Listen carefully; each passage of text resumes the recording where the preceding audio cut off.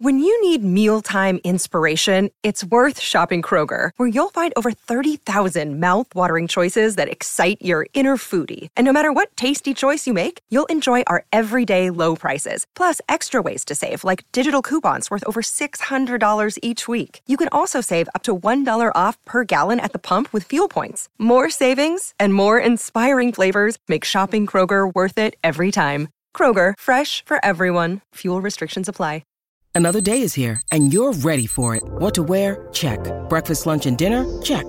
Planning for what's next and how to save for it? That's where Bank of America can help. For your financial to-dos, Bank of America has experts ready to help get you closer to your goals. Get started at one of our local financial centers or 24/7 in our mobile banking app. Find a location near you at bankofamerica.com/talktous. What would you like the power to do? Mobile banking requires downloading the app and is only available for select devices. Message and data rates may apply. Bank of America N.A., member FDIC.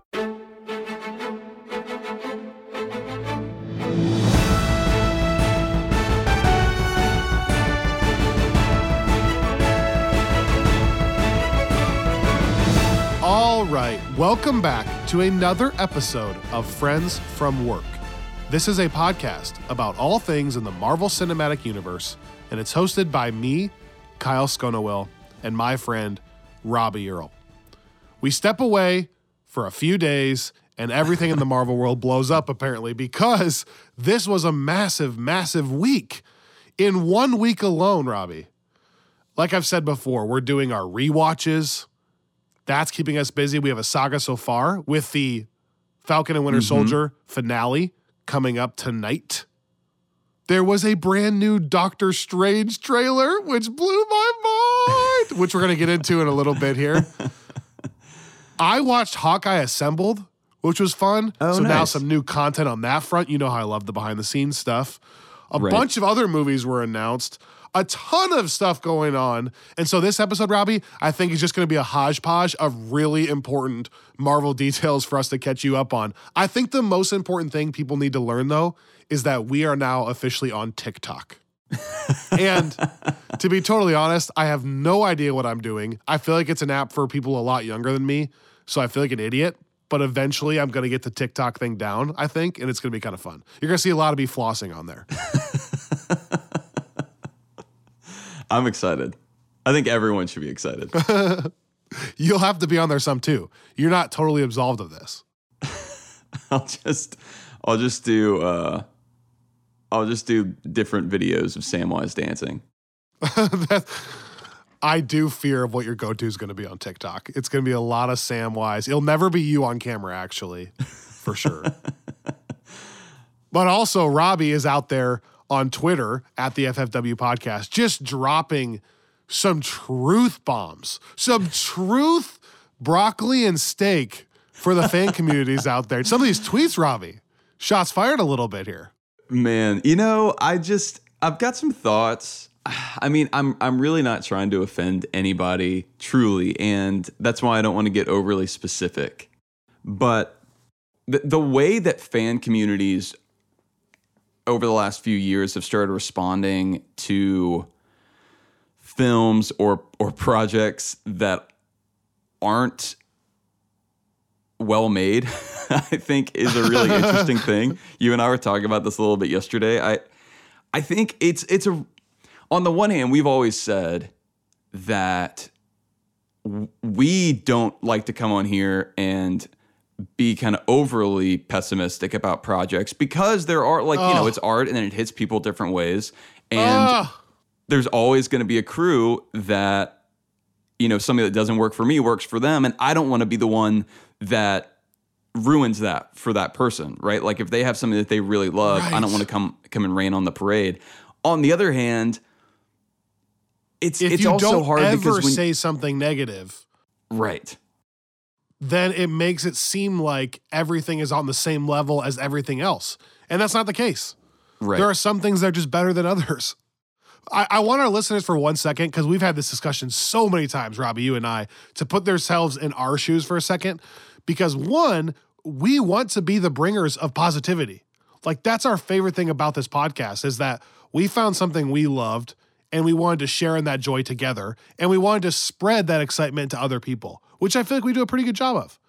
And so for the most part, that's where we lean. Right. But on the other hand, like, that doesn't mean everything we watch we're super into. In fact, there's a lot of things that we're not into. And so there's even been times on this podcast, even in the MCU, I think, Robbie, where you and I have watched a movie and just been like, I don't love that. Like, I'm not super passionate about it.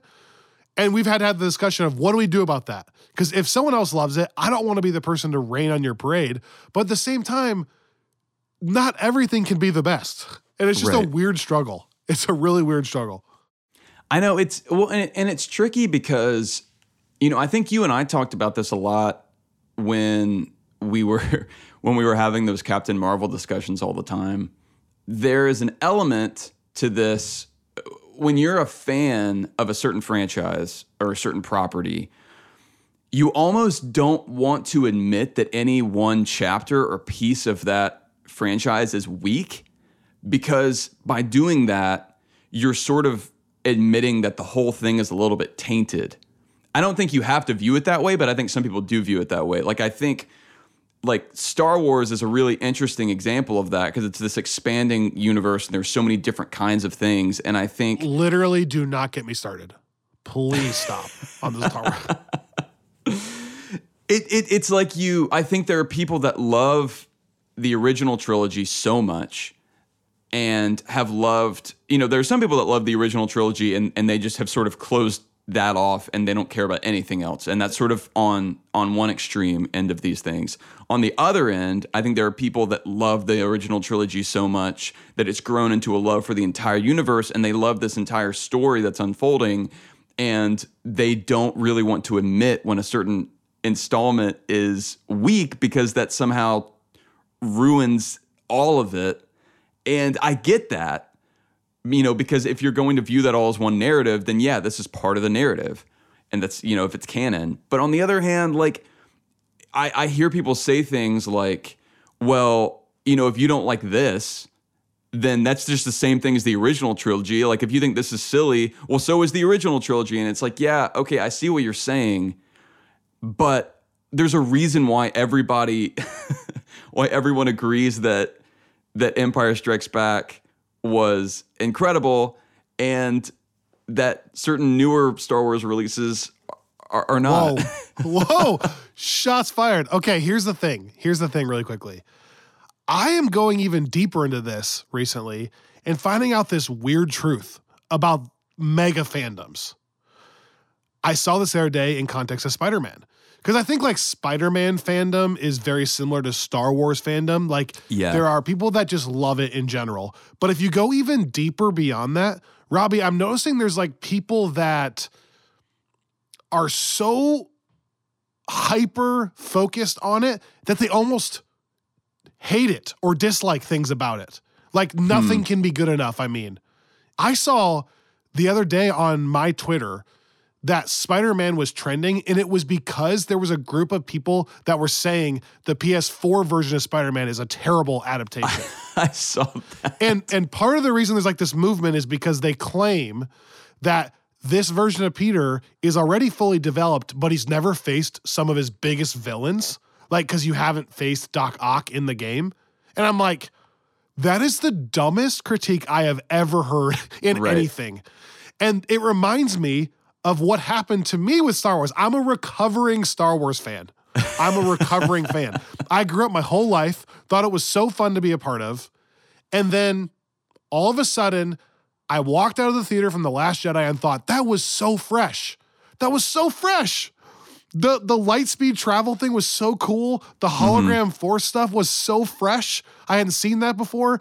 The battle on the Salt Planet looked visually as cool as I've ever seen anything in Star Wars look, with the walkers, and like it looked like blood everywhere because of the salt. I thought that was so cool. What a fresh take. And then all of a sudden, I just got crushed by these mega fans pointing at, like, we've never seen the Force do that. It doesn't do that. We know the Force can't do. I'm like, what are you talking about? It's a it's a story. They're trying to make a new story. And literally, I argued so much that it just burned me out. It burned me out. I don't care anymore. I don't care about Star Wars anymore. It's so sad. And I'm noticing that even in, like, Spider-Man community. Like, deep down there's some weird stuff like that, Rob. It's like, what in the world? But do you know what I'm talking about now? Yeah. Do you understand my rant? For sure. No, like I 100% get what you're saying. And I think it's just an interesting, like we talked about this some with Spider-Man as we were looking at the Amazing Spider-Man film. There's this element of needing to, like, and I think the Spider-Man PS4 game is an interesting example of this, needing to knock things down that people generally love and then sort of simultaneously elevating the things that people don't love. And so you're saying, look, this thing's overrated, my thing's underrated, they're actually both good, and therefore, like, I get to save this thing that I care about. And again, I think it's totally fine if you're someone that thinks that, like, the original Amazing Spider-Man movie is the best ever Spider-Man movie. Like, that's totally fine. Like, that is an opinion that is very valid to have. I don't feel that way, but I do think it's funny, like, because I that's how I see these conversations come up, right? Like, it's like I told you the other day, I remember when criticism first started coming out about the Hobbit movies, there was a group of people that, again, they didn't want to admit that something within this movie universe that they love so much was not great. So they go back and start saying, well, look, if you think this thing about the Hobbit movies is bad, it was in the Lord of the Rings too. So you must be saying that those are bad because these are the same thing and they're equal. And it's like, so you hate all of it. You're not a real fan.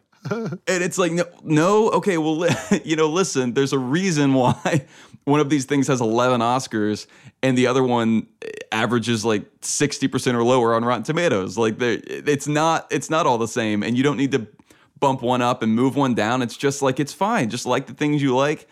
And anyway, you're right, but I feel like it's something that has been weighing on my mind.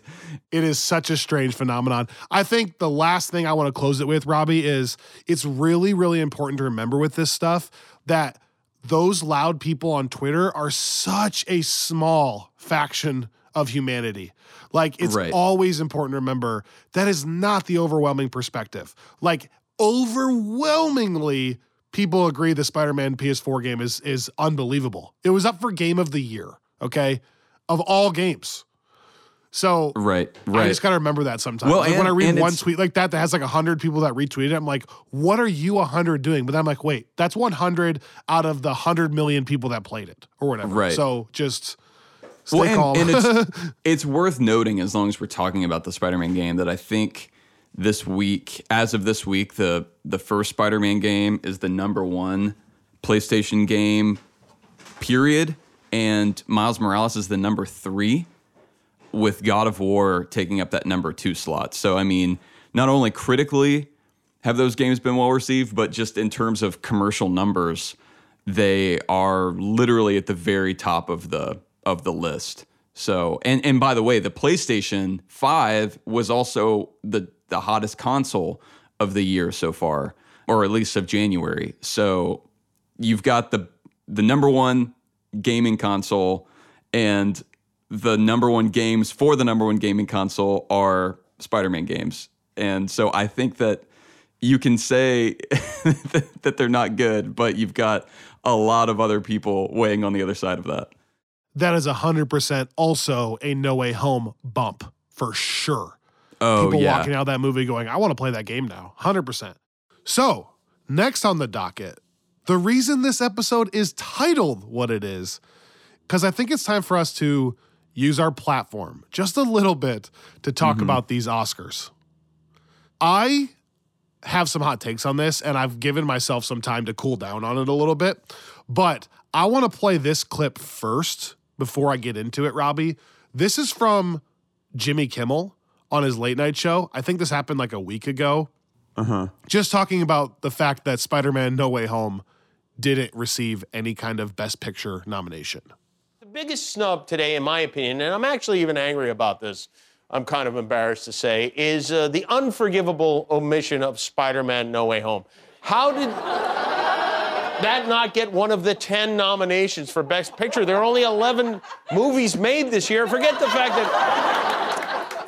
that the movie made $750 million and is still going. This was a great movie. It wasn't in the top 10 best movies of the year. There were 3 Spider-Men in it. One of them was Andrew Garfield, who's a Best Actor nominee. Benedict Cumberbatch played Doctor Strange. He's another Best Actor nominee. You're telling me Don't Look Up was better than Spider-Man? It most certainly was not. Even if you go by the critics' reviews on Rotten Tomatoes, Don't Look Up, the top critics got a 46. Spider-Man has a 90. For God's sake, Jackass Forever has an 89. Why do they have to be serious, what I'm saying? When did that become a prerequisite to getting nominated for an Academy Award? Here's what happened. You want to know what happened? The Academy voters, they looked at the list, they saw the names Leo DiCaprio and Meryl Streep, and they checked that box, and then they put their kids in the car, and they went to see the movie Spider-Man. And they loved it. But they didn't vote for it. Okay, so a few things I want to point out here. One thing that I loved is, A, his talk about when did the Oscars have to become so serious? Like, why is being serious a prerequisite for being in the Best Picture category? And one thing that this clip didn't play that I loved was he talked about how originally Best Picture nominees were movies like Wizard of Oz and Mickey Mouse on an acid trip, I think is one of his jokes, he says. But like, that's kind of true. I feel like that's part of it. That if you are a movie that makes you feel good on the way out, AKA superhero movies, most of the time, you're already at a disadvantage. Yeah, well, and I think even that's interesting because there are certain types of feel-good movies that I think can have success at the Oscars, but they have to be kind of real bittersweet, like very introspective, quiet, relation-based films, which I love. For instance, there's a film called Drive My Car that's nominated that Candace and I saw about a week before the nominations came out. That's fantastic. It's this 3-hour meditation on really just this one relationship or arguably kind of two relationships and a man dealing with the fallout of a loss. And it's really sweet. It's funny at times. It's heartbreaking at times. And I think it's a beautiful, beautiful movie. I would be very happy if it won Best Picture. But I don't think that that's the only kind of film that should be getting nominations for Best Picture. And I don't really get how we wound up in the spot where you have to be that kind of movie to be taken seriously. Well, and when did that shift? That's what Kimmel's getting at here too, because like you always bring up, Lord of the Rings, what was it, 11 Oscars? Yeah. Lord of the Rings won or nominated? Won. Yeah. 11 Oscars. Like, when did that shift? Lord of the Rings makes you feel mostly good. It's mostly a pump-up movie, and it's sci-fi in genre or fantasy. Right. I mean, it's similar. It's not that far off from Spider-Man. And yet, that was just 20 years ago? And so when did that shift? Like, why did that go away? The second part I liked with Kimmel was just the fact that there's so few movies that came out this year, and they increased the category to 10 nominees for the first time ever. So you're telling me Spider-Man wasn't one of the 10 best movies to even give a nod? Now, where I need to be a little careful is I didn't watch all these. Like, I haven't seen Don't Look Up, but I haven't heard great things, like Kimmel is saying. Right. And so that's frustrating to me. The third thing is, like I always bring up, are they running the risk of losing touch with the audience a little bit? Because there was multiple outlets and people that spoke out against this. I don't know if you saw the Kevin Smith thing. He was mad about it. Yeah. But just because the movie made $750 million in the box office domestically. And as Kimmel points out, the critic score is 90-something%. So I just don't know what else it would have to do. And that's what gets me so frustrated, is if this can't do it, what is going to do it? Well, and that's why, I mean, I think Endgame, to me, is still the biggest crime. For sure. I mean, here, there are elements here where it's even more egregious just because the fact that Spider-Man did what it did in a pandemic year, like when you look at what it could have done in 2019, who knows? But it is frustrating that certain types of achievements are just discounted entirely. Like, I think what we've talked about this over and over again, but like what Endgame did in bringing together all these stories and still having a very moving central narrative, particularly around Robert Downey Jr.'s Tony Stark, and that it's just, it's a superhero movie, so obviously we're not going to consider that because it's not even a serious film, right? It's just kind of a popcorn movie. And I think that's what's so interesting about what Kimmel and folks like Kevin Smith are saying, because I saw some pushback on the internet where folks are like, look, you know, these movies are like at the top of these charts of highest grossing films ever. You know, they're in the center of the cultural zeitgeist. There's so much Marvel content. Why are Marvel fans so offended just because they don't get Oscars? Like, why are Marvel fans so greedy that they need so much recognition for all of their content all the time? And I don't feel like that's what it is. Like, it's not like I'm as a Marvel fan greedy for more recognition or something like that. I think what's just frustrating is that same conversation you and I always have, where like things are just lumped into these dumb categories of like a fun film that, you know, you can go see on a Friday night and have a good time, but obviously it shouldn't be considered cinema. And then, you know, a film that does meet that criteria, because I think that those categories are just kind of nonsense. Like, that's what I want. I want the stereotype to change. I'm not greedy for more awards. I don't care if the movie makes more money for Tom Holland or for John Watts. Like, right. That's not what I'm dying for. I don't like that. Even at the beginning of the Kimmel clip, did you notice the very first line he said, "I'm almost kind of embarrassed to say this." And that's what I don't like. I don't like that there is like this shroud over, if you admit that Endgame was a better movie than the other movies that year, you're almost put in a box, like you're saying, that it's not cinema, or you don't know what you're talking about, because Spider-Man No Way Home cannot be as good as Don't Look Up. And it's like, that stereotype is what needs to be changed. Oh, yeah.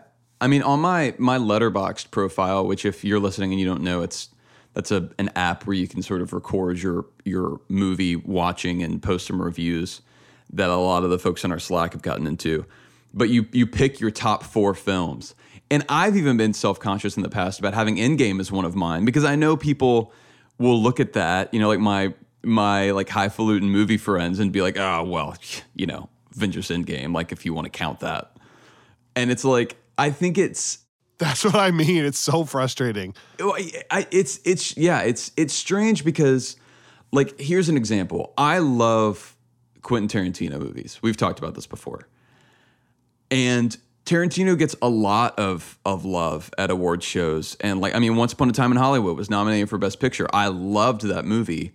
But that movie's silly and ridiculous at times. Like, a lot of it is. But because it's silly and ridiculous in its own kind of specific way that doesn't verge into any kind of like sci-fi elements or anything to do with superpowered people, it's the okay kind of ridiculous and fun, to where it can actually be considered a real film. I that doesn't make, like, there are these, the lines blur to me in ways that I think make the stigma against Marvel movies so frustrating. And I think I don't know, to me, I think it goes back to the conversation you and I have been having for a long time about the specific quality that I think Marvel has been able to achieve that other superhero movies largely haven't. I was listening to this interview with Jerry Conway, who's an old Amazing Spider-Man writer. And this was actually on the Amazing Spider Talk podcast with Dan Gvozden that we've had on here. And it was an old interview where they were talking about The Amazing Spider-Man 2, which we also reviewed. If you're curious, you can go back and find that on Friends from Work Plus. But kind of talking about why that movie doesn't work. And you know, that movie came out right, like we talked about, whenever all these different studios were trying to copy the MCU. And they were just talking through all of that. And I thought Jerry said something that was really wise, and I've been thinking about ever since. And he said, you know, maybe the problem is people are trying to copy the wrong things. Like, people are looking at the success of Marvel Studios and learning the wrong lesson, which is, oh, well, like, if we have an interconnected universe, if we do all these like little plot payoff things, then we'll also have a massively successful franchise. And he said, I think what people are missing is that you also have to have good writing and good characters and good performances. And I think that the fact that there are so many superhero movies and sci-fi franchises that don't do those things well, Marvel is just lumped in with all of those. It's like, oh, they're just relying on like fan enthusiasm all the true. time and Easter eggs and whatever. And like, it's not, it's all the articles that came out whenever Spider-Man No Way Home released where people are like, people need to stop clapping during movies because that's not what movies are about. Where it's like everyone gets so upset about these superhero movies only being like fan servicey or something that they're not even willing to consider like, well, maybe they're actually like, maybe people are responding like that because they're telling a moving story. That's really interesting you bring that up because that almost ties back to our first discussion today, which is just that we play a little bit of a role in that too, I think. Not that we can affect the Oscars, but the friendlies. The friendlies, yeah. But when we elevate the things that aren't good, yes. like when we spend so much time elevating the things that aren't good, then that makes it easier for those people to lump all of these things in one category. Whereas if we try to change these other people's perspective and say, well, within the Marvel Cinematic Universe, Thor is not a great movie. It's not great. And I'm willing to admit that. But Avengers Endgame and Spider-Man No Way Home are great movies. And I always think through the lens of like my brother, right? Where I say he's not into this and doesn't get into this stuff at all. But he really liked Thor Ragnarok, for example. And that's where I need people to change their opinion. It's like, yeah, not all superhero movies are great. That's why you and I don't have a podcast that covers everything, right? Because we wanted to cover the things we loved, not just generic superhero films. And again, that's not saying we're the ultimate authority on all that stuff, but when we try to say that everything that's not great is great, then it just lumps it all into the same category. And that's what we're trying to fight on this podcast. So I love that you kind of brought that all together. One last thing on the Oscars, Robbie. One of our listeners sent this clip to a Adam Ruins Everything episode, which is a show where this guy goes through for like 7 minutes, all these famous things like the NFL and causes you to maybe think differently on said topic, right? He basically points out some of the things behind the scenes that you may not know. But I watched the one on Adam Ruins the award shows, and I guess I didn't realize how much of it is political and money driven. Right. He basically talks about because how, like with the Golden Globes, for example, people know who are part of the Hollywood Foreign Press. Like they know the 87 people, I think it is. So they get schmoozed. They get bought out, basically. They get to go to special events with the actors from the film and concerts, and they get money sent to certain things, and billboards are everywhere they go. So that by the time they go to vote, they're like, oh yeah, I do think Leonardo DiCaprio should win. Because I've heard his name a million times, and I was with Leonardo DiCaprio at this one thing. And by the way, I love Leo. But you know what I'm saying? Right. So I didn't realize the extent that money and politics was kind of behind it too. Yeah. Which, I mean, again, like on the politics side, I feel like Kevin Feige has made comments like that where it's just, it seems like they have decided just not to really work with Marvel Studios in that way. Like I think some people had thought No Way Home might be the exception because Amy Pascal has had some success in the past, and people thought that maybe she had a type of relationship with the relevant folks within the Academy that Kevin Feige doesn't. Obviously that's not proven to be impactful enough. But I think like my closing thought, and I'm curious to hear people's response on this, is just that, like, it would be one thing. Like, I thought Jimmy Kimmel did pointing out, like, Don't Look Up. Like, that's a great example. It would be one thing if we're talking about Spider-Man No Way Home and then every other... Parasite. Yeah, exactly. Or like Drive My Car, like I was talking about. Every other film is this, like, top-tier, crazy high-rated, just beautiful example of filmmaking. At that point, I would be like, okay, you know what? Like, all of these movies are beautiful works of art, and yeah, I wish Spider-Man was in there, but I also get that these are all deserving as well. But it's not just this year with Don't Look Up, it's every year. There are always these movies that slip in that everyone's always like, what the heck is this doing here? Because it's got like in the 50s on Rotten Tomatoes or the 60s, and nobody saw it, and most of the people that did see it didn't like it. But for some reason, it's got this weird like Oscar buzz around it. Like I remember a couple of years ago, the Hillbilly Elegy movie came out and had a ton of buzz around it because it was Amy Adams and Glenn Close, and that book had been huge, and the kind of immediate post-Trump election era, but then like it got terrible reviews, but was still kind of getting this Oscar buzz. And it's like, that's the stuff that really frustrates you, is it's like, okay, even whenever a movie is generally just not well received, because it's seen as being like the right genre, it gets the nomination over another movie that's maybe not the right genre, but is just universally more well loved. Like, that doesn't make any sense. Right. Okay. My 2 closing thoughts. One, I wonder if, and I mess this name up every time, Robbie. Denis Villeneuve, which I used to call Dennis Villanueva, which is not his name. We looked it up. Remember that? Denis. Yeah. Oh, I'm not even going to try. Villeneuve. It's French or something. I'm so sorry. I have so much respect for him. I wonder if he's going to be the person to kind of change this a little bit, because he's starting to get his movies nominated and they're borderline sci-fi. Like Arrival was nominated for Best Picture, if I remember right. Fact check me on that. And then Blade Runner was nominated for a bunch of stuff. And now he got nominated for Dune here. So I wonder if that maybe can be the entrance. Like for some reason, his movies are accepted.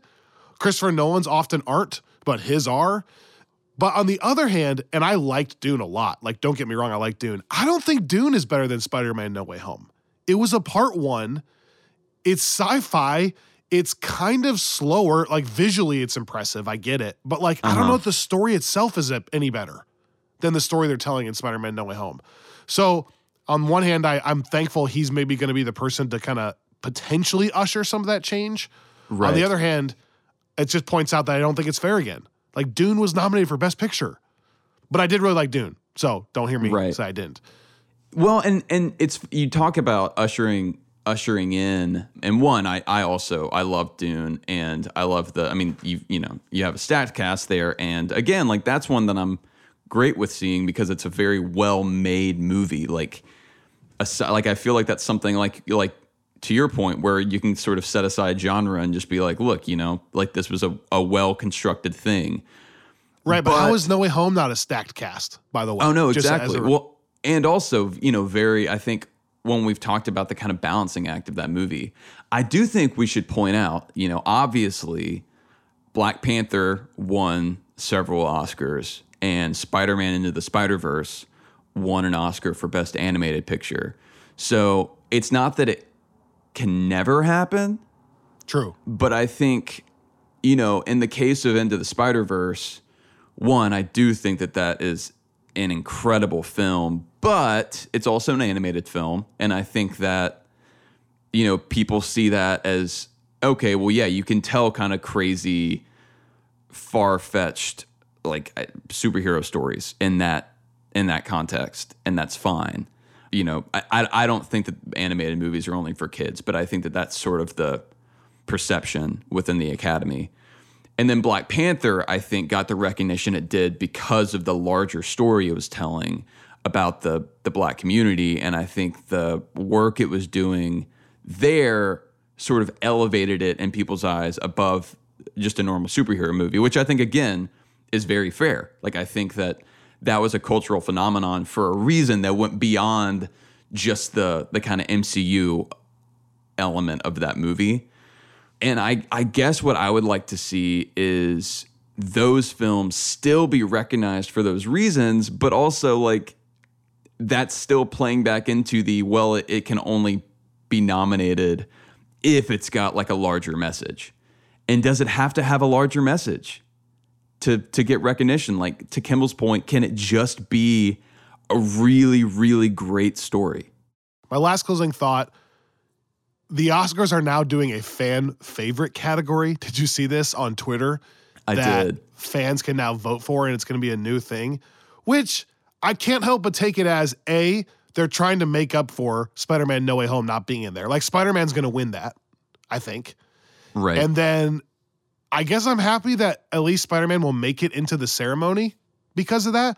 But then I'm also not happy because that plays right into the same stereotype. It's like they're like, well, it can't be in the Best Picture category, but don't worry. We'll create a fan favorite MTV style category that you all can vote on, so you're happy. I can't help but take it that way. Oh, no, it's pretty patronizing. Yeah, it's like, I don't want it in the fan favorite category. I want it in the best picture category, guys. Get it right.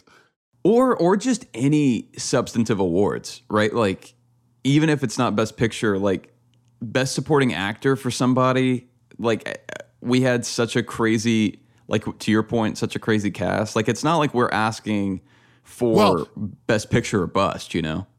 Right. Well, you're right about that typically. In this specific case, I kind of am asking for best picture. Like, if I was objective, I would say Spider-Man fits in best picture category. I'm not sure it fits in the other awards this year.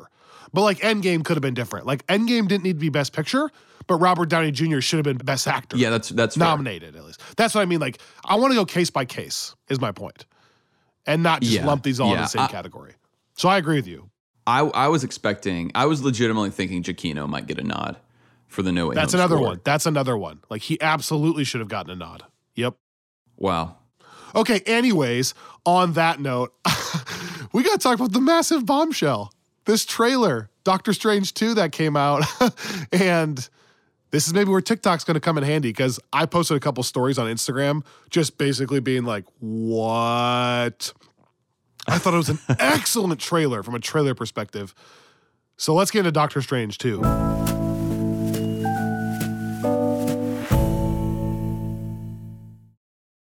We should tell him the truth.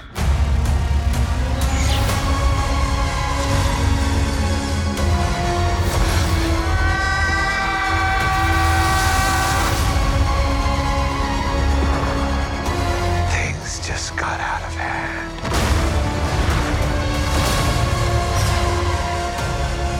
You break the rules. Look out! To become a hero. I do it, and I become the enemy.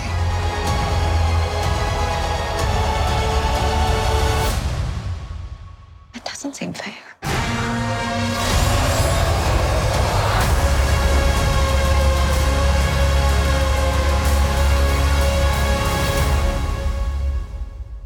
Wow. Before we dive into some of these Easter eggs, Robbie, can I just say, trailer-wise, I feel like that was a step up. We often complain about the trailers. I don't know how many Marvel trailers are super, super memorable, but I really liked this one. This was my scene. Yeah, this trailer was so good. Like, because I also still have no idea what's happening. I have no exactly. idea. That's what I was going to say. Yeah. This feels like a J.J. Abrams trailer in the best way to me. My second disclaimer about this is, if you are looking for every detail you missed or all of the Easter eggs you missed from this trailer, there are better outlets out there for you than Friends from Work. We pride ourselves in adding joy to the Marvel Cinematic Universe, adding excitement, and reviewing things for you, but there are definitely better outlets for finding every detail. One of which is I watched the new Rockstars breakdown of this trailer, which, by the way, I had no idea they went that in depth. I think the video is like 30 minutes long. I'm like, holy cow. They went into every single thing you could possibly think of from this trailer. I mean, they go like frame by frame, right? Frame by frame, screenshots of frames, zoom in, like make things look a little more high def to see if they can figure out what it is. It's crazy. I saw like people have done like 8K enhancements of like things in the background. It's just, I'm going to just say this one time. It was amazing to see. Be careful how deep you go into this, because one, I don't think you want to actually figure something out, right? I don't think you want to know, because if you actually stumble upon something and it's correct, then you kind of ruin something for you. As people on this podcast know, we're not going to get our soapbox again. Robbie and I are very sensitive to that. We want to enjoy the story for the story's sake. We don't want to enjoy it as the people that were the first people to figure something out. So again, that's not us as much. The other disclaimer is just be careful, because these trailers are often intentionally edited differently so that you don't know what's going on. I'll say the same example I always say. In Infinity War, the famous trailer, Hulk is running in the background. We later know Hulk's not even in the movie. So just know they do intentionally edit things so that you don't guess what's going to happen. Right. All that being said, off my soapbox, holy balls, the trailer was amazing. I learned a lot from the new Rockstars video. But the two things I want you to more fully explain to me as a comics guy is what's a comic background on the Illuminati and this other character that seems to be showing up a ton out of nowhere in this trailer that I hadn't heard about at all. Yeah. That's your mission. Okay. Okay. Should you choose to accept it? oh, you beat me to it. Wow. Mission Impossible. Which, hey, is fitting because there's also some Tom Cruise chatter swirling around. Oh, look at that transition. Let's go. Okay, so yeah. Wow. First, there is, I feel like the big takeaway initially, at least, when this premiered during the Super Bowl was the potential Patrick Stewart appearance there. And it's seeming like Strange is being escorted by some Ultron-looking robots, to a council of folks who we don't see. But the one voice that we hear is someone that sounds like Patrick Stewart. Now, like we've talked about, I think we talked about this in our very last episode, there have always been rumors swirling around that some folks from these legacy titles like the X-Men movies or the old Fantastic Four movies could be showing up in Multiverse of Madness. And so I think that's, it was easier for people to make the jump to, this is Professor X. And then that combined with this council is what has people talking about the Illuminati. Which one main theory that I've heard with that is this potentially a multiversal Illuminati. And that's how they twist this. But maybe there's like one person from each multiverse, which is like Fox, Sony, etc. Right. In charge here. Do you know what I'm saying? Oh yeah. Well, so there are a couple different things that I could see happening. Just so people know before I go any further, the Illuminati is a group that Brian Michael Bendis created back in the mid-2000s around the Secret Invasion time period. And it's a really interesting idea that Jonathan Hickman then took and expanded on and did some really, really great storytelling with. But the idea is that the smartest members of the Marvel Universe at the time, each kind of representing a different sect, decide to come together and basically make decisions for Earth, like on behalf of Earth, without telling anybody. And it's supposed to be a little bit of a morally questionable thing that initially, whenever they kind of come and propose this, even T'Challa, who is later a member of the Illuminati, says, like, I'm not going to be any part of this because you're saying that you know best just because everyone here is super smart, that you're not even going to give other people the opportunity to weigh in. You're just going to decide that you know what everyone else needs. And so you have in the comics Professor X kind of representing the mutant community. You have Black Bolt representing the Inhumans, which is a group we haven't talked about a ton here. You have Tony Stark, Doctor Strange, and Reed Richards. Reed Richards winds up being a really big part of that because Reed is really in the comics the stand-in for what Tony became in the MCU, and that Reed is the guy that always has a solution. He can kind of always use his brain to think himself out of a situation, but also sometimes get himself into more trouble. And that's the other side of this that I think I see being explored here is in Jonathan Hickman's Fantastic Four comics, he explored the idea of a council of Reeds. Rick and Morty fans will recognize that some of this has been pulled into Rick and Morty with all of the Ricks. But the idea was that there is a Reed Richards in all of these different realities, and they're all basically the smartest person within their respective Earth. And they wind up all discovering interdimensional travel and all wind up joining together to basically make these decisions, not just now on behalf of their planet, but on behalf of all reality.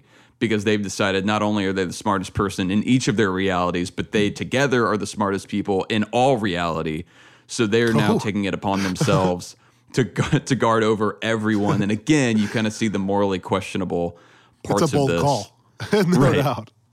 So that was sort of what pinged in my brain when I saw this is I wonder if it's a combination of those two groups, where it maybe is kind of something spanning across realities, but maybe it's instead of just all different reads, you have these different kind of wise figureheads from different Marvel properties. And yeah, maybe one of those, like in the comics, would be Professor X. You'll like this because I did some research on Wikipedia, and it reads really funny when you just kind of briefly read the summary of the Illuminati in 2 paragraphs. I'm sure it's a thing that spanned multiple years, and so it's kind of funny to see it boiled down into 2 paragraphs. But the one thing I learned is that, yes, like you're saying, kind of each faction was represented here. So like Tony Stark represented the Avengers, and Professor X represented the mutants, et cetera, et cetera. It was formed because these people had been tricked by the Skrull invasion. And so in an effort to not get tricked again, they were like, we'll meet, and they'll say like, hey, let's get the mutants involved, or just the Avengers, or like, we'll decide when it needs to be a multi-faceted attack. But what's funny reading that is like, in the Wikipedia, they're like, but then it also went awry because someone turned out to be a Skrull, and then they defeated this, and then that person ended up turning out to be a Skrull. And it's like, it reads kind of like a joke where it's like, they still can't get it figured out. Right. Sorry if that offended a bunch of comic people. No, it is funny anytime you see that stuff like reduced. Yeah. But anyways, I was going to say, it seems like a big takeaway was, like you said, it occurred around Secret Invasion. But again, because of the way we've done Skrulls already, I just wonder how that's going to be different. And I wonder if instead of Secret Invasion, it's more multiversal. Right? So instead of it being more Skrull-based, it's more multiversal-based. I think that's important. That's what Jonathan Hickman did with the Illuminati. Like, he took it to the next step and sort of made, while he had his Avengers comic running that we've talked about on here, he also had New Avengers, which was basically the Illuminati team dealing with what wound up culminating in Secret Wars. And so it could very much be it makes sense that those characters would appear in a movie called Doctor Strange in the Multiverse of Madness. And 2, it could also be a really big bridge to a potential Secret Wars film. At some point, we probably have hours and hours worth of discussion we could have about how we feel about all this. Mm-hmm. Because I am so excited for this movie. The trailer got me so sufficiently pumped up. I can't wait. But you know how I feel about, holy cow, this could potentially be a lot. If we start adding the mutants, if Professor X does bring in mutants, if Black Bolt brings in Inhumans with Ms. Marvel, that's a lot of characters right there that we just lumped in. That's like hundreds, basically. Right. And then on top of that, there's the whole discussion on how do we feel about this Iron Man talk. Like, is Tony Stark going to be a part of this Illuminati? Will it be a Robert Downey Jr. cameo? How do you feel about that? Will it be an alternate version with Tom Cruise? How do you feel about that? I have no idea. I have a lot of feelings I need to process. I don't think I want an RDJ cameo. Like, I think I want Robert to be done. And that's coming from someone that was my favorite character. Right. But I just think it makes it even more impactful every time he's not there at this point. I think you do some damage by bringing him back, even if it's a variant, even if it's a cameo. Like, stick to one of these deaths, I think. That's where I'm at, I think. So, am I going to be okay with a Tom Cruise Iron Man? I gotta wrestle with a lot of things. That's what I'm trying to say. Yeah, my initial reaction was that I think I would be okay with. I think I would be okay with a brief cameo, but I think maybe it would be better as a different actor, even if it's not Tom Cruise. But I don't know. I mean, I don't think I would be upset. I don't think it would cheapen it for me, just because. No, I mean, we've been hesitant before, and they were right before. You know, we were hesitant with No Way Home, and they pulled it off. Yeah, I mean, I don't know if he would do it, you know, unless they made it really financially compelling. Yeah, that's true. That's true. He feels even more nervous about it than me, I think. Every interview I've ever seen, he's kind of like, I don't know that the character needs to come back. So, right. I think it would take a lot of convincing with him specifically. Yeah, no, I agree. I I do think in general we are going to need another Tony Stark-esque character. Like, this was a conversation that came up on the Slack. If we do start moving towards the Secret Wars, and maybe that's Reed Richards. I mean, that's sort of the natural thing. We know a Fantastic Four movie's coming. I just got finished saying that in the comics, that's sort of how that character has worked. You know, there was some conversation about, well, maybe, you know, instead of Tony, it's some other kind of Iron Man from that universe. And I don't know that that's the answer. No. You know, like, I think it needs to be someone with that, like, with that unique kind of hubris that Tony has. That's one part I didn't think about ever. When I brought up that I wanted John Krasinski to play Reed Richards, I guess I didn't realize the extent in the comics that he's witty, quippy, Tony Stark-esque. Because if that's the case, that's not how I picture John. I know John is Jim Halpert, but he's not mean-spirited almost. Right. Well, so that's the thing. I wouldn't say he's quippy and funny like Tony is. He's just really, I think if anything, he's kind cocky? of he's really, yeah, cocky's maybe, but even that, I would say more arrogant, which I know is a synonym, but I feel like cocky has the connotation of being a bit more like freewheeling, and I feel like Reed he's very self-serious. He's very analytical, almost like Vision-esque, except you know, with some more ego involved. Just like in terms of the way that I could see that character being played. Okay. Could John Krasinski pull it off? Question mark? I think so. Okay. Although, you know, again, I'm curious to see like if they make Jonathan Majors' character a Richards somehow. I'm curious to see like how that would impact the portrayal of Reed. Like if they would want a character that's kind of more in line with like that depiction. Right. I don't know. And who's even there? We don't even know that. We don't even know. Like, could it be Mordo there? Could it be that alternate Doctor Strange there? Could some version of T'Challa be there? Or Iron Man, Reed Richards? Like, wow, there's a lot there. There's a lot going on. Also, that might be a part of his dream.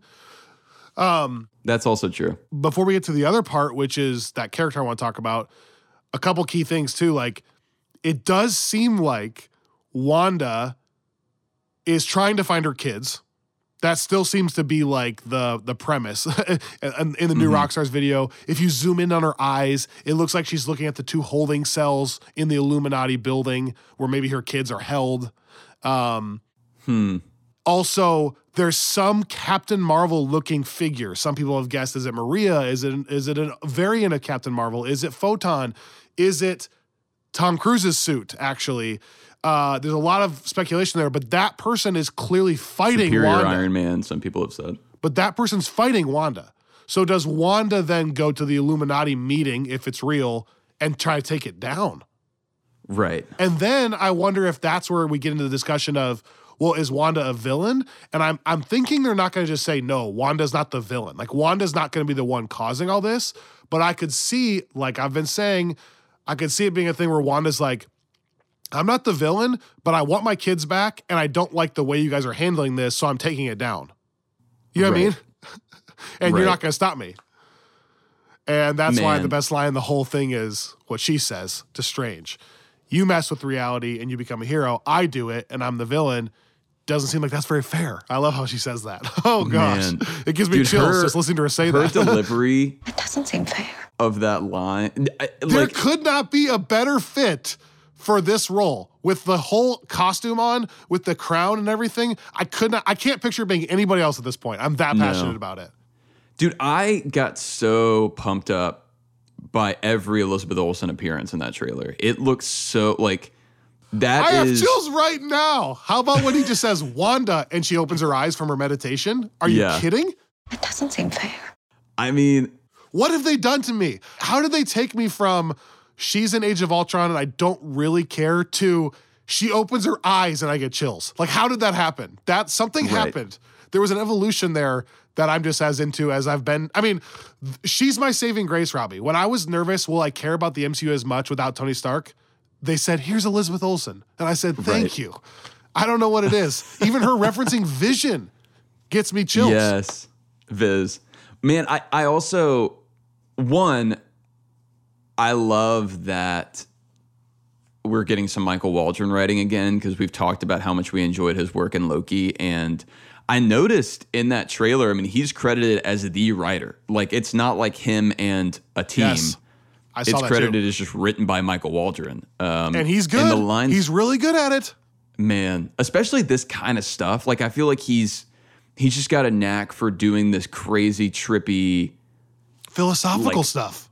Yeah, yes, exactly. Like these like really big, wild sci-fi premises, but also tied to these kind of philosophical questions that are in some ways like a lot more accessible. It's like this really interesting dynamic and dichotomy that he can set up.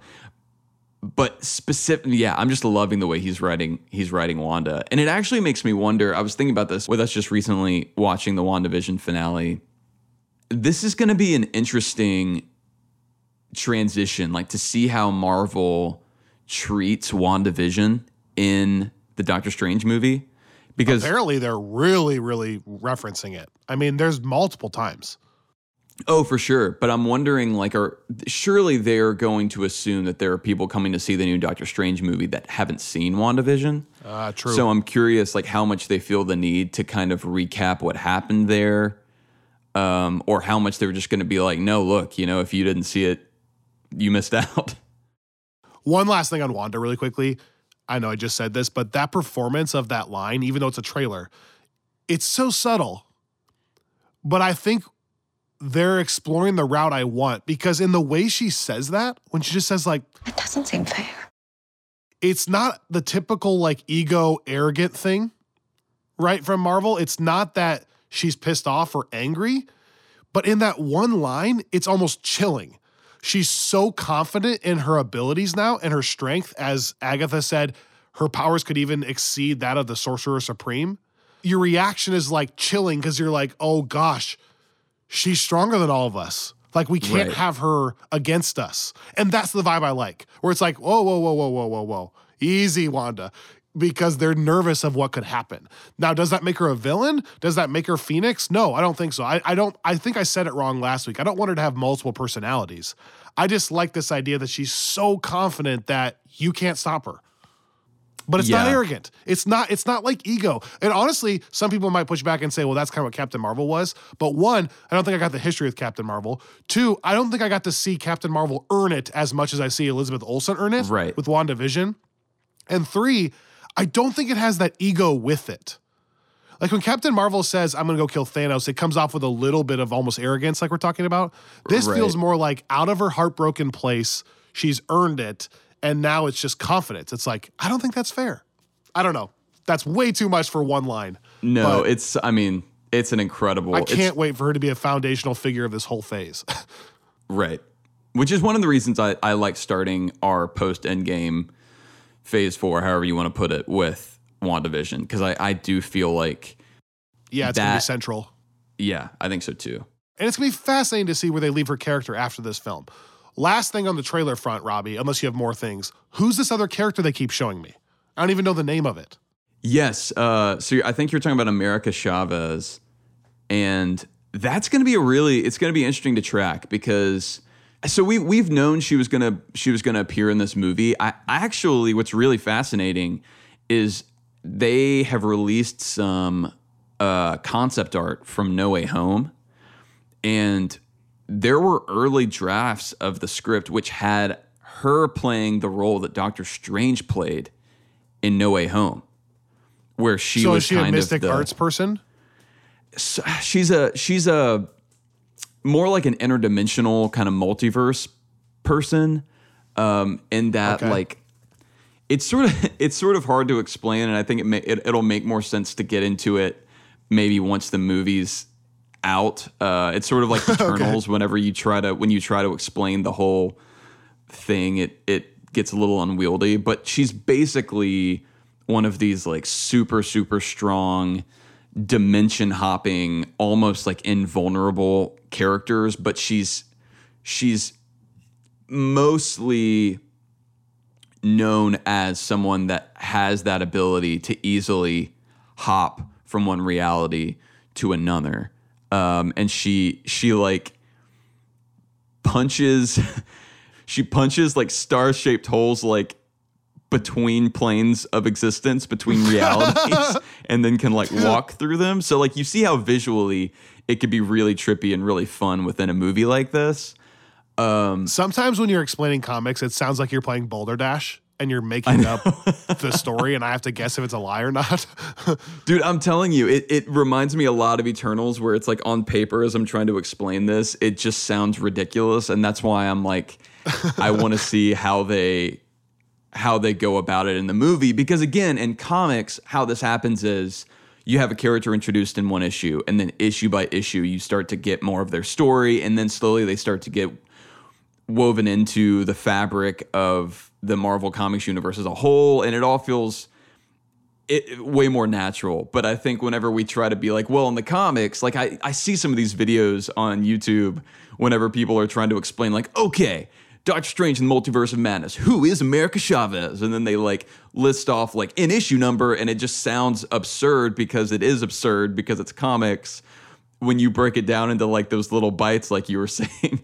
So I'm tempted to not be that, other than just to say she's a really compelling character. She was Marvel's first Latino LGBTQ plus character, which was significant in and of itself.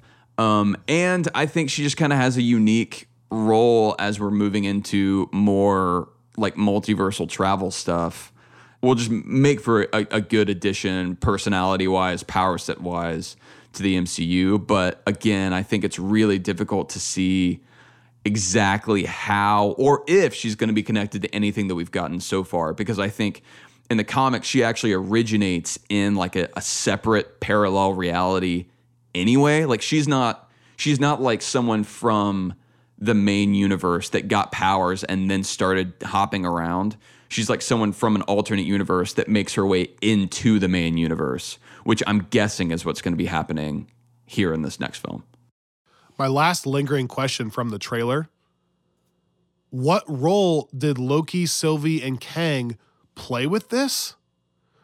Are they going to have the movie from the perspective of Doctor Strange, quote unquote, messed up this multiversal reality via Spider-Man No Way Home? Via What If? Losing Christine Palmer? Or is it via Loki Kang? Or is it something entirely different? I understand that we're now in the multiversal phase, but the trailer seems to blame it on Strange. And I'm just curious to see if they tie that in at all.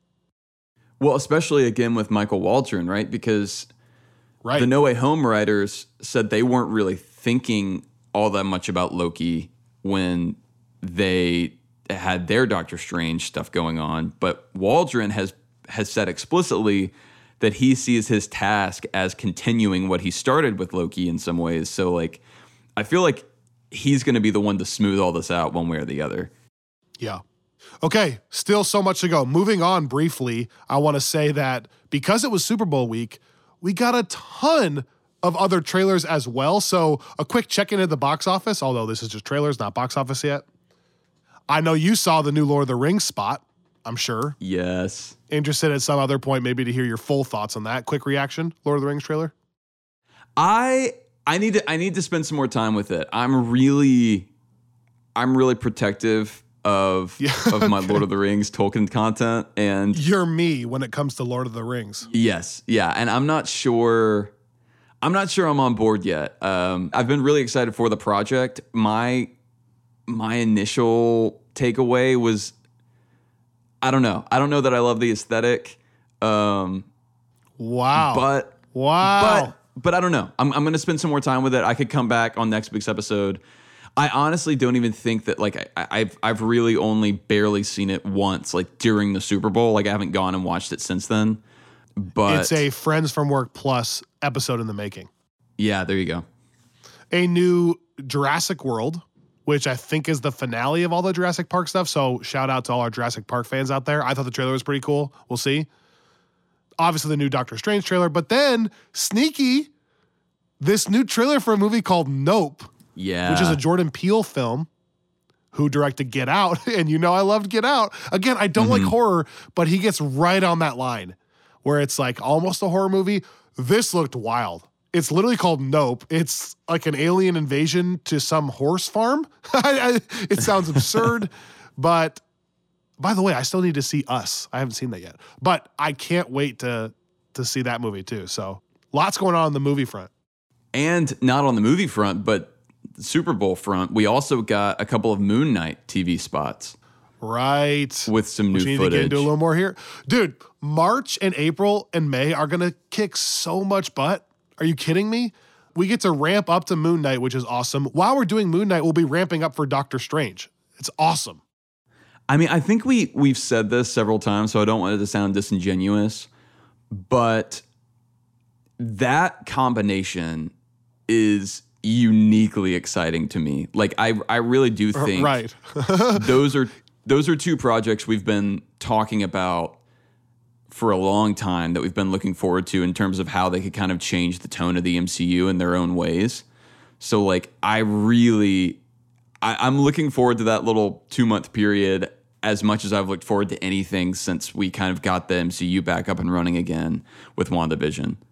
I'm laughing because the 1-2 punches we've gotten have already been so good. Remember how much we loved Loki and Black Widow? Like, that's a 1-2 punch right there. But then I feel like they kind of topped it with Hawkeye and Spider-Man. Right. And now they're going for the jugular with Moon Knight and Doctor Strange. So we'll see.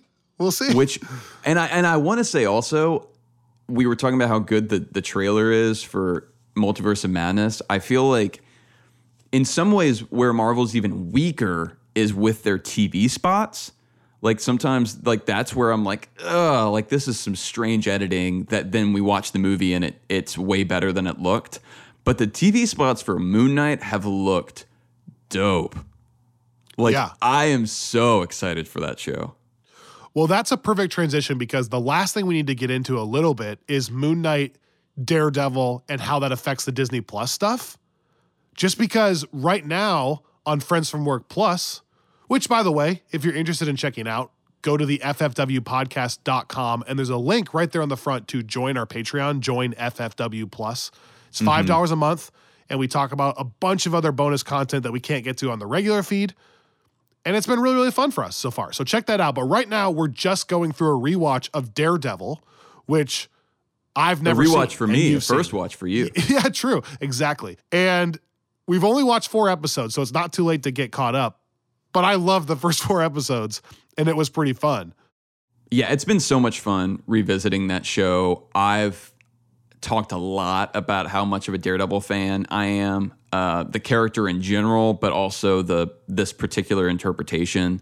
So this is something I've been looking forward to watching with you for a long time. And I think it's been really interesting to be watching this at the same time that we're doing this Saga So Far rewatch, because it gives me the opportunity to kind of set this show next to the Disney Plus shows that we've gotten and see kind of 2 different approaches to Marvel television.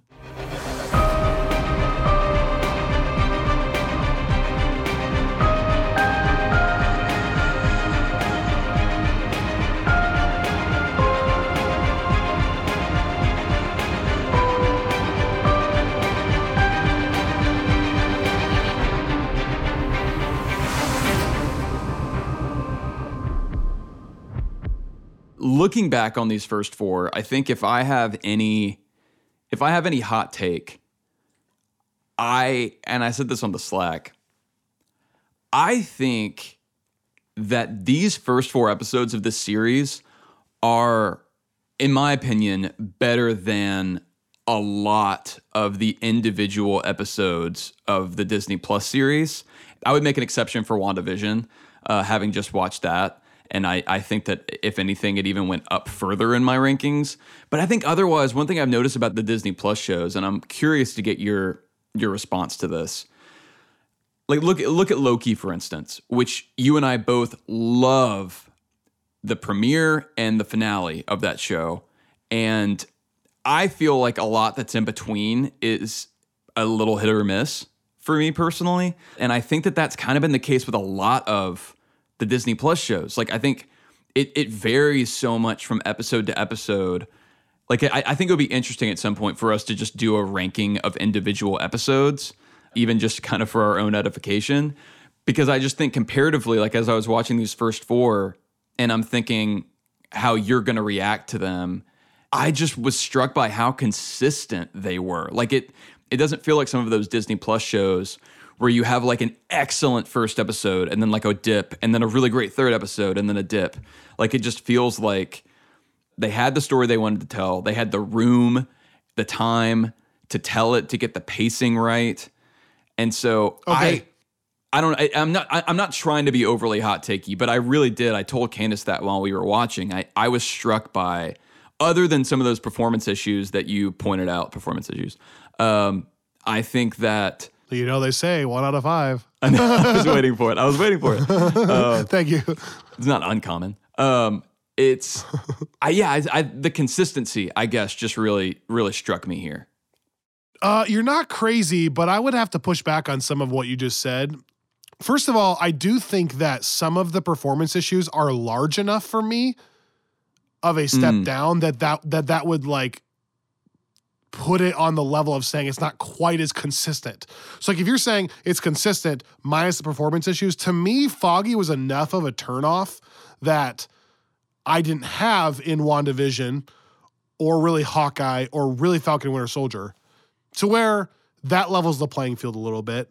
I guess there's specific categories that each show does better than the other, including this one. I do think the one thing the Disney Plus shows need to learn from is the pacing, because this is 13 episodes. That's just the obvious, right? Loki has 6 episodes of the same length. They're still only 50 minutes. Now, the other major difference is I think Disney Plus is relying on the fact that every one of these shows is happening with characters we already know, right? So they don't think they need to go back and lay the groundwork for Loki because we already laid it for movies worth. Mm-hmm. But I wonder if that is sometimes a detriment for the show itself, because what this Netflix show is able to do right now is we don't know anything about Daredevil. So these first 4 episodes are just barely the foundation. We're just getting to know who he is. We're getting to know his past with his father. We're just meeting Claire. We're just meeting Kingpin for the first time. And we still are only 1/3 of the way in. So I do think Disney Plus could learn a little bit from that. Even though we know the characters already, I'm with you. I kind of want them to tell a longer story, a more complete story. I think that would allow for some of the dips to not be there as much. And then my last point is that you bring up these dips in quality. I would say if I had one fair pushback and a warning to the Daredevil series, again, I've only seen 4. You're right. They're very, very good. I hope it doesn't get a little too Law and Order SVU-ish, where is every episode going to come down to, we're back at the office, here's a new case, like Law and Order, this is why this one's a little bit different, we take it, we do the case, and while we're doing it, we learn a little bit more about the overarching picture, and that's the vehicle they're going to use the whole time. I don't know that. But that would be my pushback to that, is like, it does have hints of that where if it stays in that rhythm, I will be turned off. So in that case, I will get to the end and go, I wish it was actually shorter than the 13 episodes. Yeah. Yeah. Well, so I don't know that there's a perfect solution to what you said, is my point to all that. Well, and I won't give anything away. I don't think that you'll wind up feeling that way, but one thing do you see what I'm saying with it, though? Oh, for sure.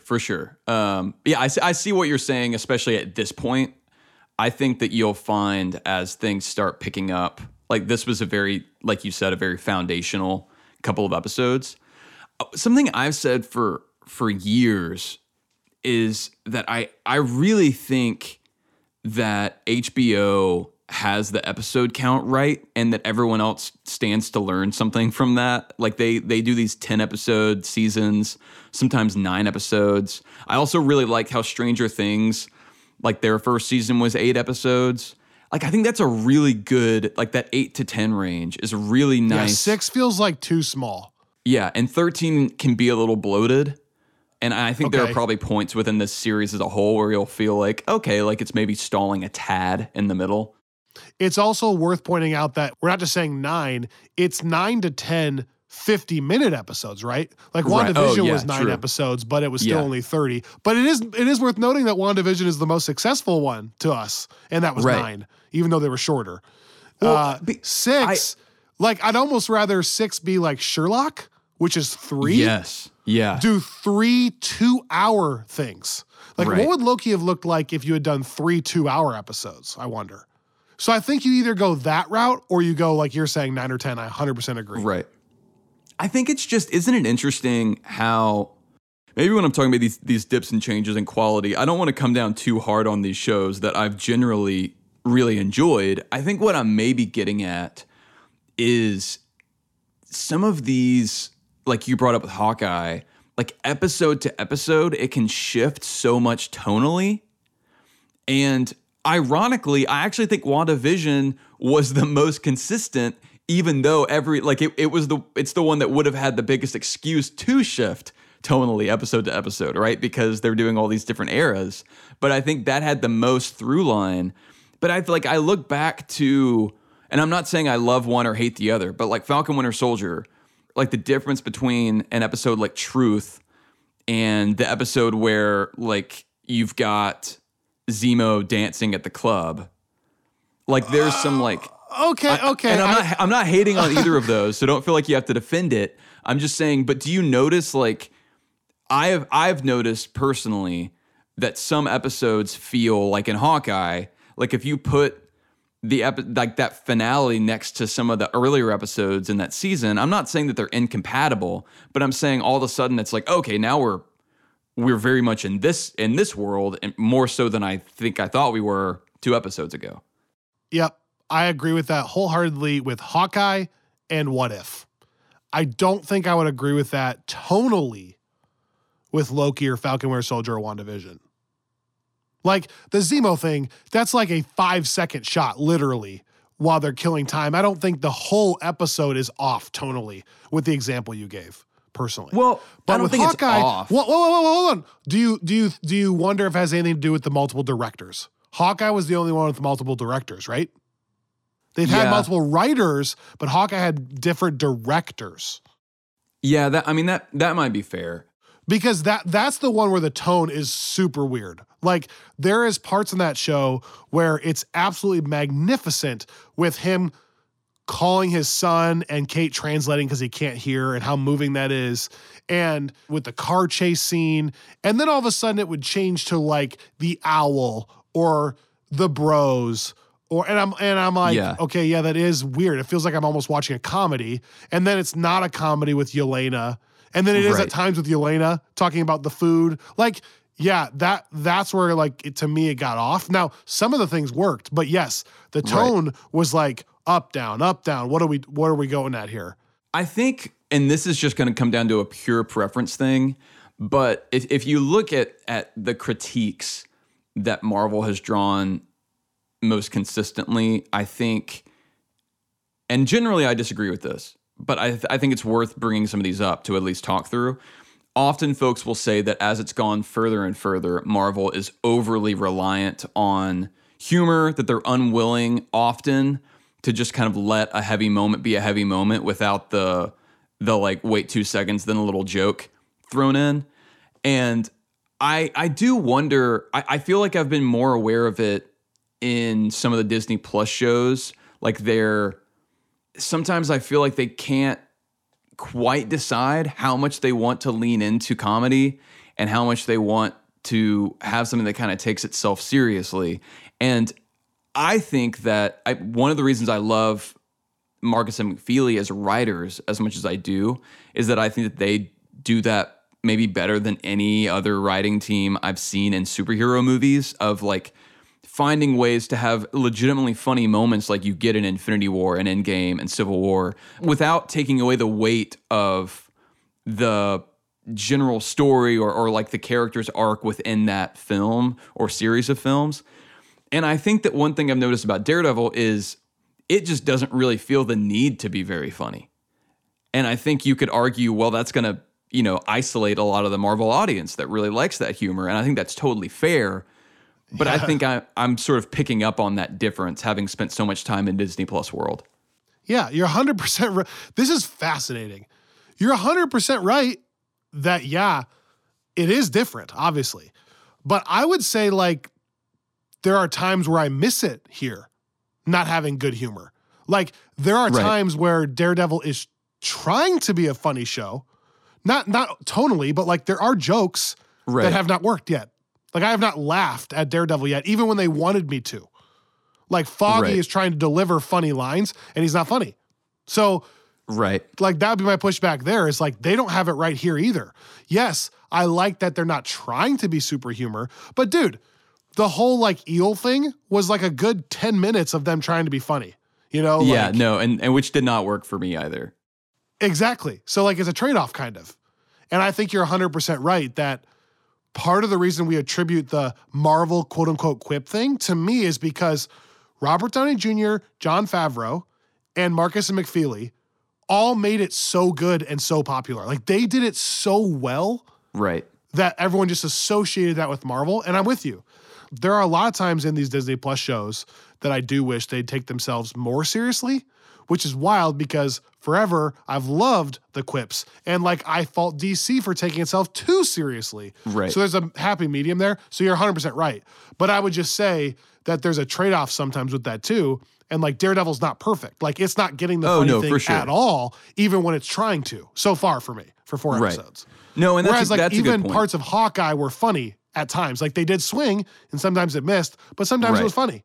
Oh no, for sure. And by the way, I feel like we both enjoyed Hawkeye a lot, so I don't want anyone to come away from this episode thinking we're just trashing Hawkeye or trashing any of the Disney Plus things. I think it's just an interesting, like, I think sometimes it's just nice to kind of have something different.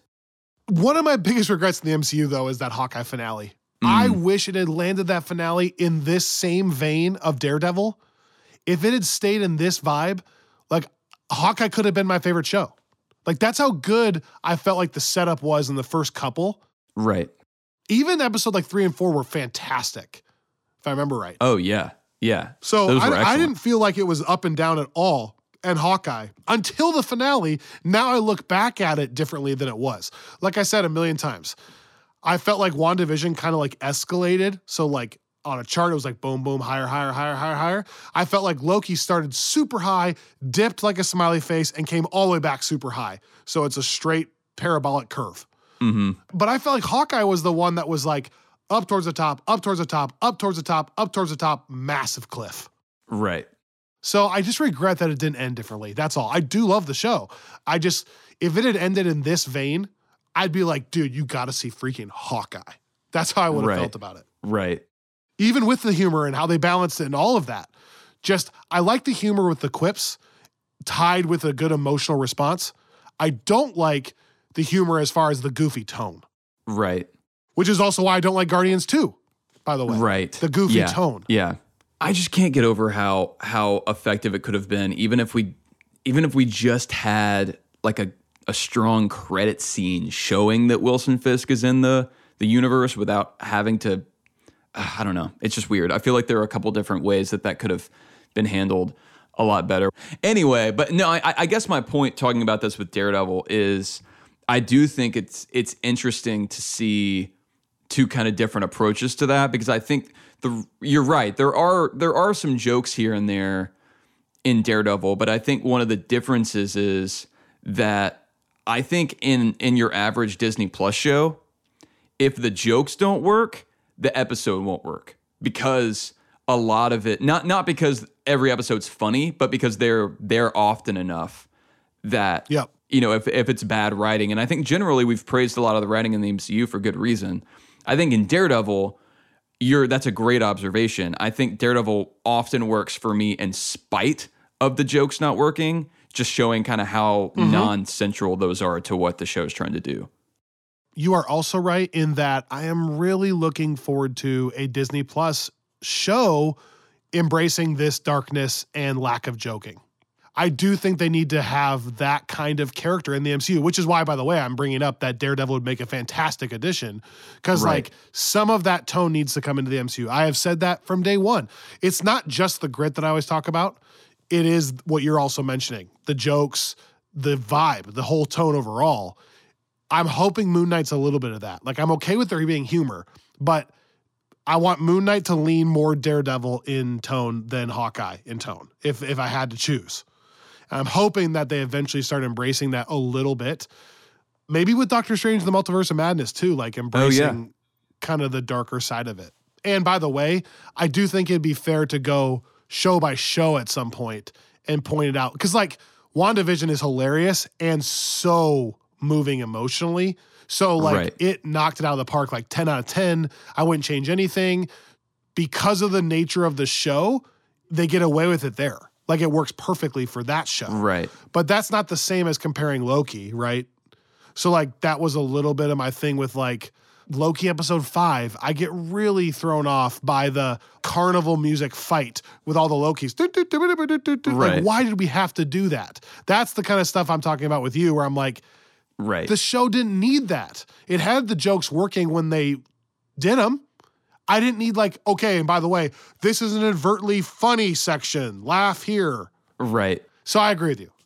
No, yes, that's a good, like, I think that's exactly what I'm getting at. Well, I know, but I am glad you brought up Moon Knight because I don't know if you saw the quote from Feige that was going around earlier this week about the show, but I absolutely did. Yes. Let's go. Empire Magazine. Yes. Yeah. Where he said that, and you can let me know if I'm misquoting this, but I think it was something to the effect of there are moments when Moon Knight is pummeling these guys and you keep waiting for it to pull back and it doesn't pull back. And that got me so stoked for the show as we're watching He literally Daredevil. used the word brutal. So yeah, I think, yeah, you're right. Because that's exactly kind of what we've been asking for. Right. And I'm okay with it being a happy medium. If the show is dark in vibe, it takes itself seriously. I'm okay with a little bit of humor mixed in there, and I'm okay with the extra grit, just maybe not as much as this. Like one notch down to where my wife can still watch it with me. Good to go. Right. But anyways, wow. What an episode. So much going on. Holy cow. Like I said at the beginning, we're now on TikTok, which I don't even know how to share my handle because I don't even get it. That's how little I know about it. But like Wanda says, I'm going to figure out these powers. I will learn them, and I will learn them well. But check us out there. Follow us on Twitter, guys. We know a ton of you follow us on Instagram, which is awesome, but check out our Twitter at the FFW Podcast. Because, for example, like tonight, when we do the Saga So Far rewatch, we're going to be live tweeting, not live posting on Instagram. So Twitter's been kind of a unique social media for us because it can be more conversational there. We like to jump in on other people's conversations there. So check out Twitter at the FFW Podcast. Well, and by the way, if you do watch along with us tonight, and you use the hashtag FFW Saga So Far, then not only will you be a part of that conversation, but you will be entered for a chance to win one of 3 vintage FFW tees that we're giving away to folks that take part in the rewatch. So that applies on Twitter or on Instagram, or if there are other social media platforms that we're forgetting, submit that for our consideration. And that'll be fun. Thank you so much, everyone, for listening. If you enjoy this podcast, please, please, please click follow, subscribe. And if you get a chance, rate and review the podcast. It helps us a lot. We love you guys so much. We have a ton of fun ideas for next week, both on the Friends from Work Plus side and here. We can't wait to share them with you. We'll see you soon on Friends from Work.